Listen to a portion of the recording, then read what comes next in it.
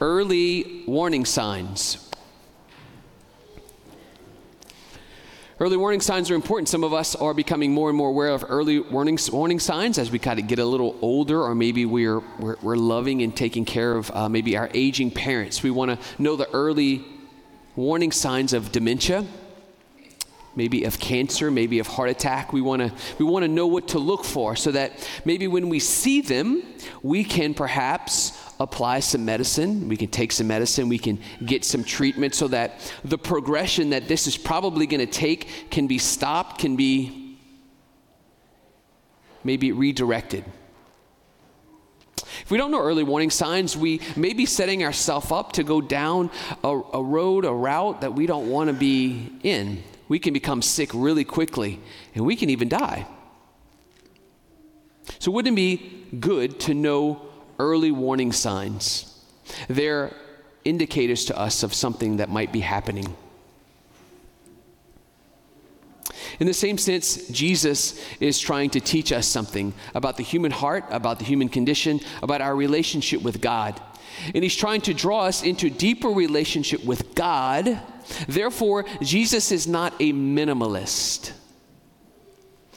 Jesus is not a minimalist. Jesus doesn't want us to wait till we get to the end to tell us we're sick and we're going to die. He wants us to look at the warning signs which tell us we are getting sick. And so, Jesus says things like, you've heard it said. What Jesus is doing is he's quoting the Ten Commandments. He's quoting the law that was given to his people by Moses. And he's saying that's good. But this is just the minimal requirement.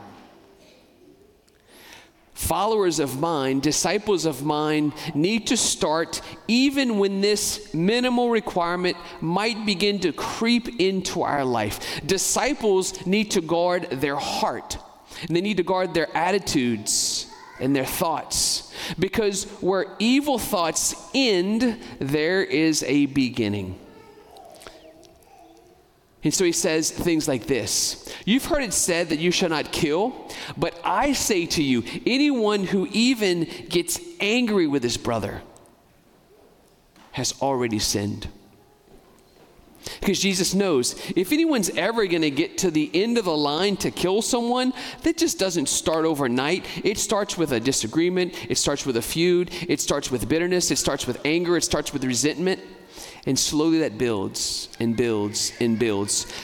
Resentment and bitterness and anger are an early warning sign that something is brewing, something is stirring. Something is going to lead to something that's ultimately death.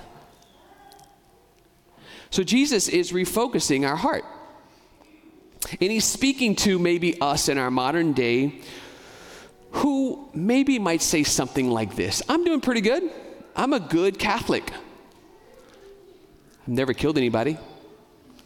Pretty good. Have you ever heard anybody say that? Like, I've never killed anybody. I'm not doing anything wrong. I'm pretty good. Jesus is not setting the Ten Commandments as the baseline for our health and our growth. He's saying that's the minimal. But if we're going to follow him, we have to go a little deeper, and we have to look at the root of things. We have to look at our heart. So he says this, you've heard it said that you should not commit adultery. Everyone knows that. We know what adultery is. But then he says, I tell you, those of you who look lustfully at each other have already committed adultery. Well, now it's getting serious. Because now he's speaking to everyone. Now he's trying to tell us, where does adultery begin? If anyone's ever going to cheat on their spouse, if anyone is ever going to have marital relations outside of marriage, it's going to start right when I begin to look at someone as an object, right when I begin to look at them as someone for my own gratification. That can happen in the privacy of my room, the privacy of my home. That can happen in my own heart when I'm walking about, when I might be with my spouse, when I might not be with my spouse. But when I begin to give my heart over to lust, Jesus says that's when adultery begins. Can you see what Jesus is trying to do? He's trying to help us identify early warning signs that our heart can easily become sick. Jesus wants us to be a saint. He wants us to be to heaven. He doesn't want the slightest bit of our life to be separated from the Lord. And so he says, look at your heart. Don't wait till you cross the line. Don't wait till the red flag is waving. Look at the early warning signs. Just know when it all starts. So my challenge to you this morning is really to look at your heart.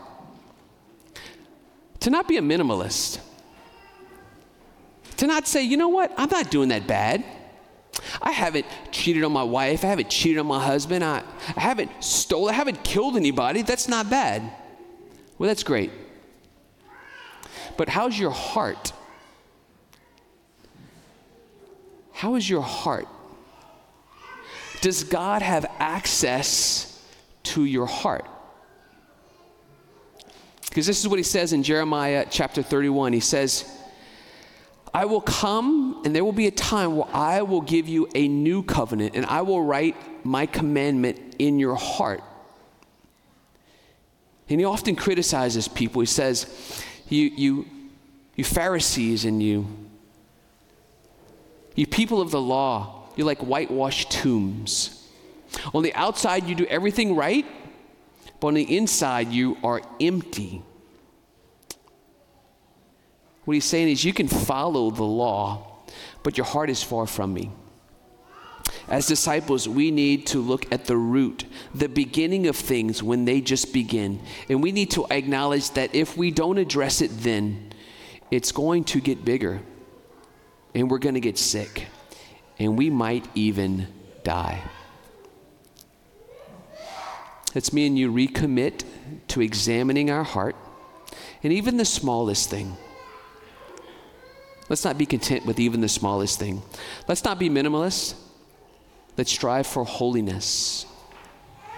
God's grace is enough. God's grace is enough to come in and heal our heart. Can you imagine if we went to the Lord today in the Eucharist and we gave the Lord permission to come into our heart and to heal whatever he wanted to heal, to break whatever chains he wanted to break, to come in and to heal our affection for sin. To heal our affection for sin. Lord, I don't even want to begin to lust, much less go all the way. You remember when we were in high school? We would talk about how far is too far. First base, second base, third base. We were flirting with the line. Where's the line? What's too much to where I hurt God too much? What can I get away with?